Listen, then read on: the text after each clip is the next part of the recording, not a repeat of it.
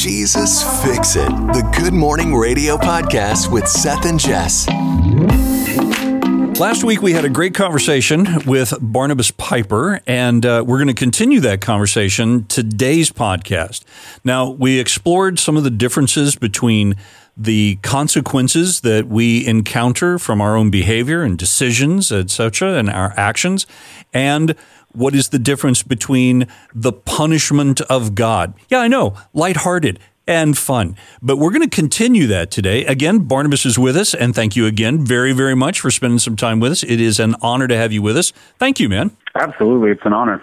All right, so let's just start in, okay? So how do we know the difference in our own lives when something happens?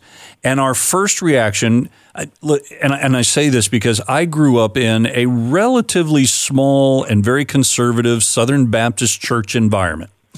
And many, many, many times I can remember, at least it was the perception of the message from the pastor, is that if you do this, God is going to punish you. So stop doing it. You're going to get punished. Much like your dad spanks you when you misbehave, God is going to punish you. And I remember thinking that, wow, that's not really warm and fuzzy. Okay.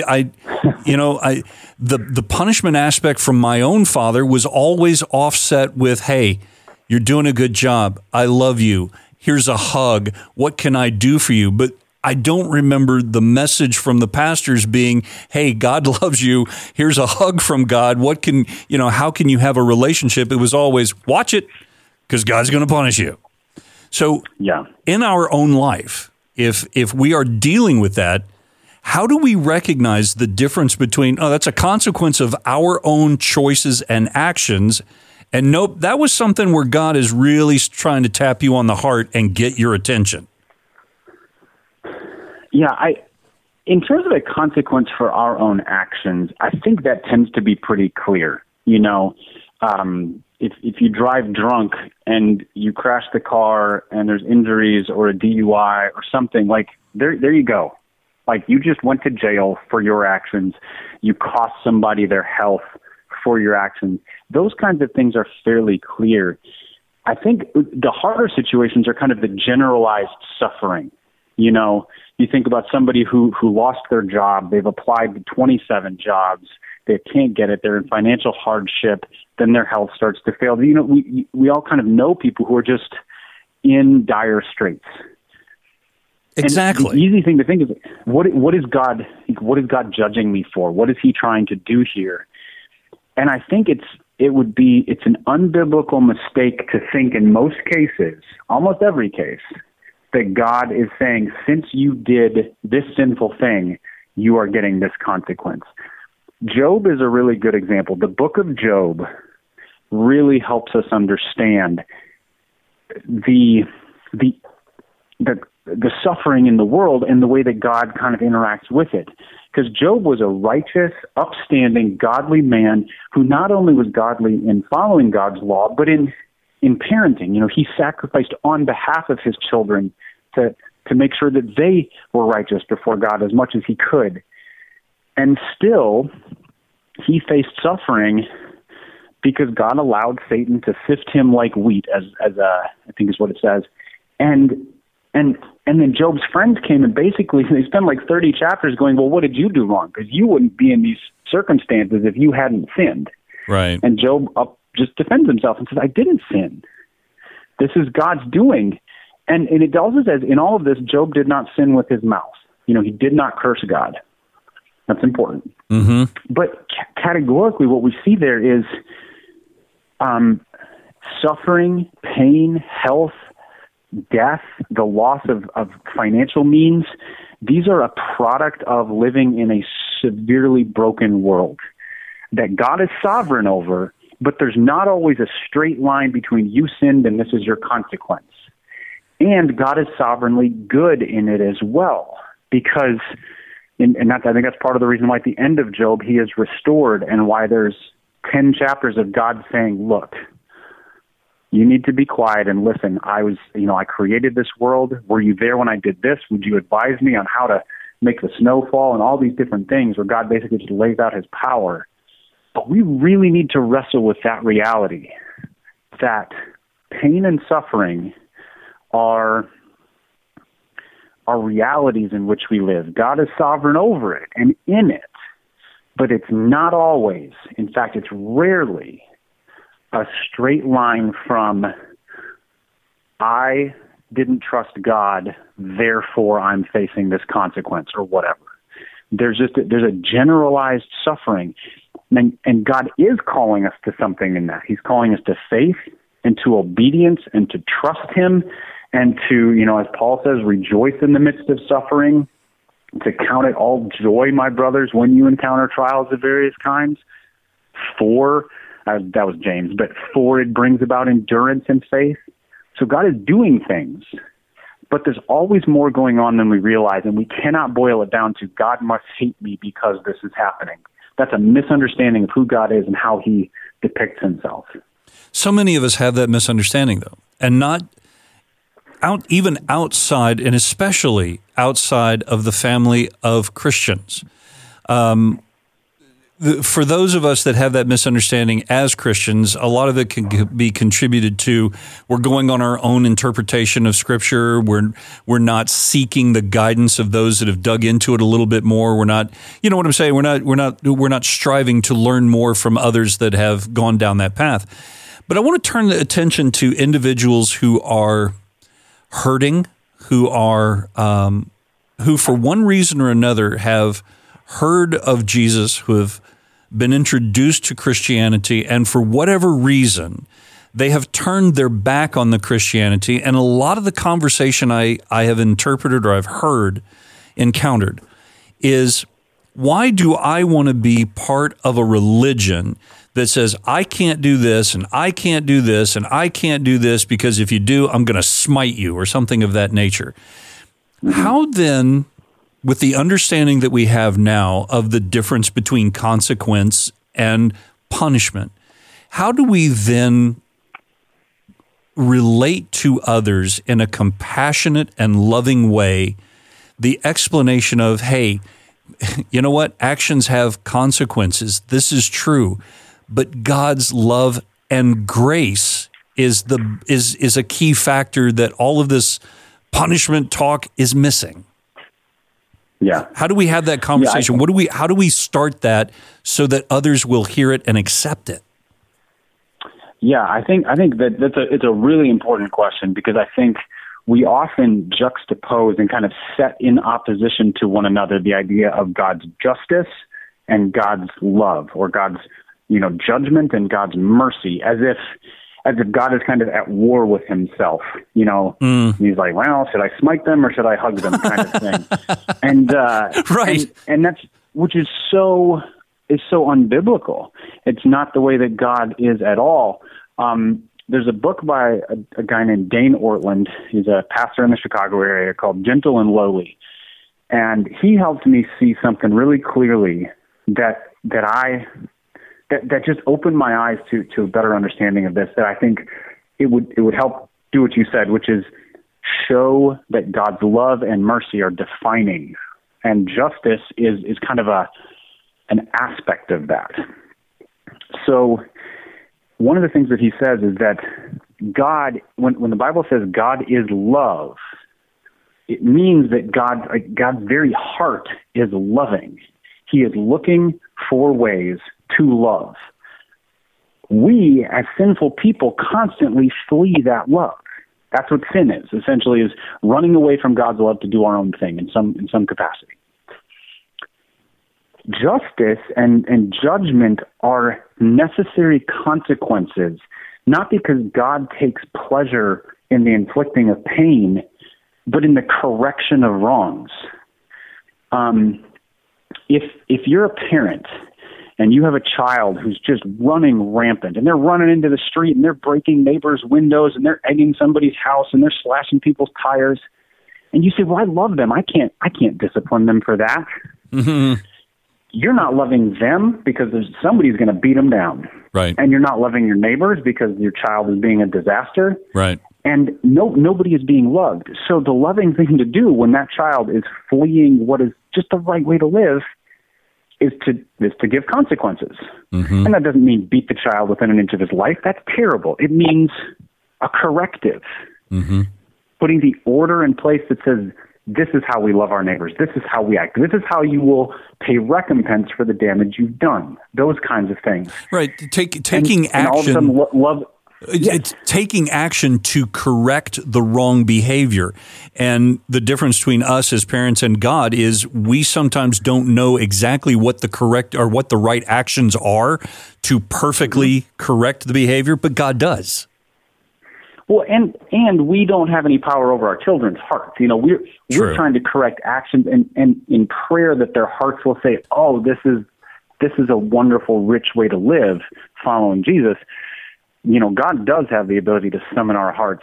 But I think the other aspect of this is that when God judges, he is not relishing the pain he is inflicting. Mm-hmm. He is trying to eliminate the evil that exists, trying to correct it.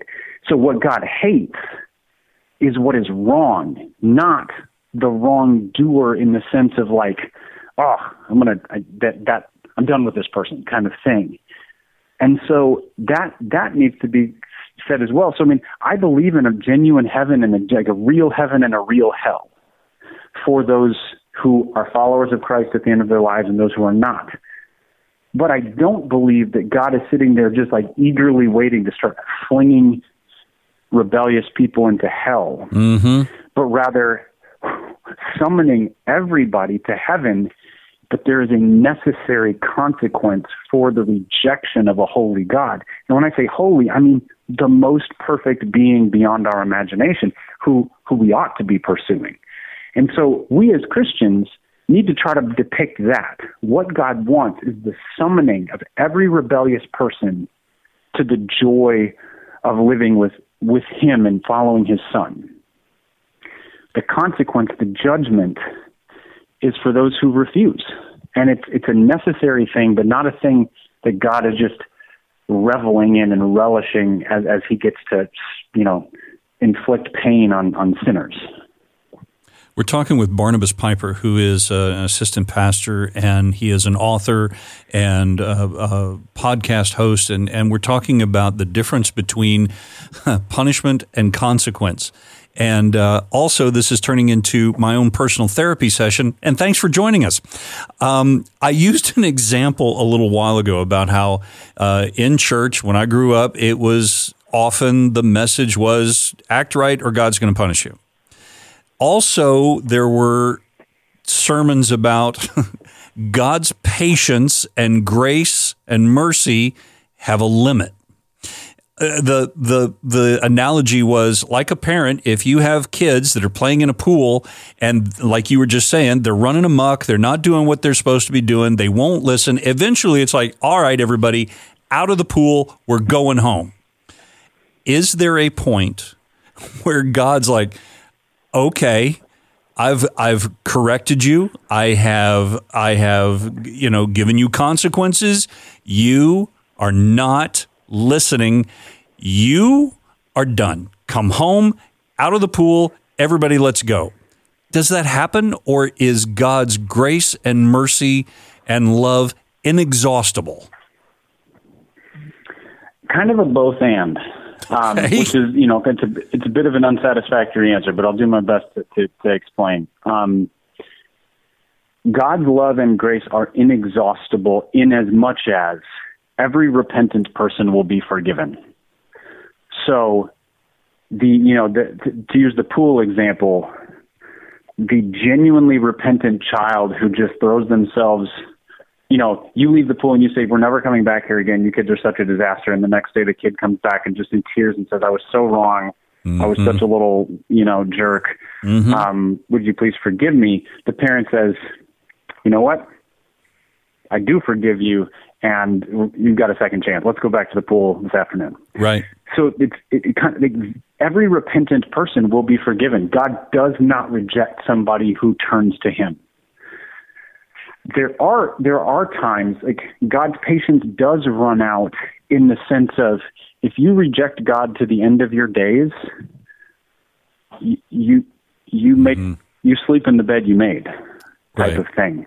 Right. If to the end of your days you reject God, and sometimes it's in minor ways. If you waste an opportunity that God has given you, sometimes He removes that opportunity.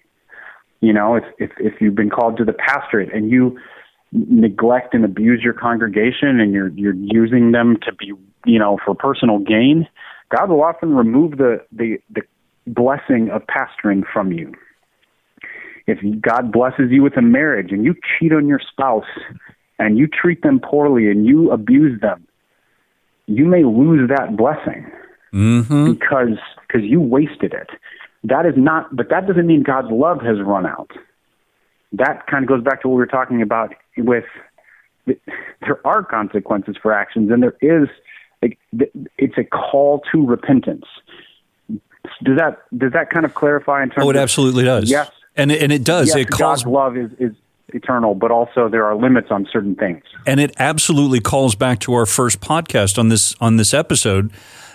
Is that there is a distinct difference between a punishment and a consequence. God in His perfection, again, I'm trying to reiterate and mirror back to you what I'm hearing. God in His perfection has orchestrated or will orchestrate consequences from our bad behavior. When we choose to go against God's will, when we willfully disobey, it isn't so much as a God punishment as God is allowing the consequence to happen with a purpose. The purpose isn't just to punish. The purpose isn't just to inflict pain and suffering because of our decisions. It is with the intention of guiding us back to His perfect will for our lives, right? Yeah. Yeah, and I think Hebrews, I don't remember which chapter, but I think it might be Hebrews 12, talks about God disciplining His children to lead them to repentance and holiness. So that discipline being there are hard things in our lives that are happening to point us further into holiness, growth, following Him, repenting from sins, not out of the sheer just sort of God is hard-edged. So God's judgment and God's forgiveness are never at odds. One of them is to lead us to pursuing the other. We face consequences to lead us to ask for forgiveness, which God will freely grant. Absolutely. Barnabas, for those of us that want to get more of you, I know you've written several books. You have a podcast. I don't know if you do barbecues on the weekend where we could just stop by and say hi, but how can we learn more about you and get more of what you have to say? What are some of these resources? Yeah, the easiest way, so I have a website. It's just barnabaspiper.com. There are a few articles that I've written there. You can find the books that I've written there, the podcasts that I co-host, the Happy Rant that you mentioned. So barnabaspiper.com is kind of a good place to jump in. I'm also on social media, on Twitter, where I'll share. I like to interact on Twitter. It's a great way to interact with real individual people. You're brave. And then Instagram as well, so you can find me both places. You're a very brave man. Twitter. Anyway, and thank you very, very much for spending some time with us.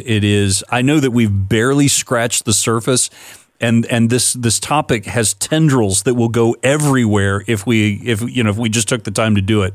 But I really do appreciate your wisdom. I appreciate your insight, and I appreciate you being honest with you know what? I'm not sure I know the answer to that sometimes. I really do appreciate that, Barnabas. It's refreshing to talk to you. Thank you again very much for being here. Well, thank you. It has been a pleasure, and I hope these words have been an encouragement and a help. Thanks for listening. If you have questions or comments, send them to podcast@spiritfm.com. This is a production of Positive Alternative Radio. Today's podcast is made possible by the #1 Amazon bestseller, Leadership Endurance by Brian Sanders. Inspiring and powerful leadership principles from the greatest leaders of all time, including Lincoln, Grant, Churchill, and FDR. Available now at briansandersauthor.com.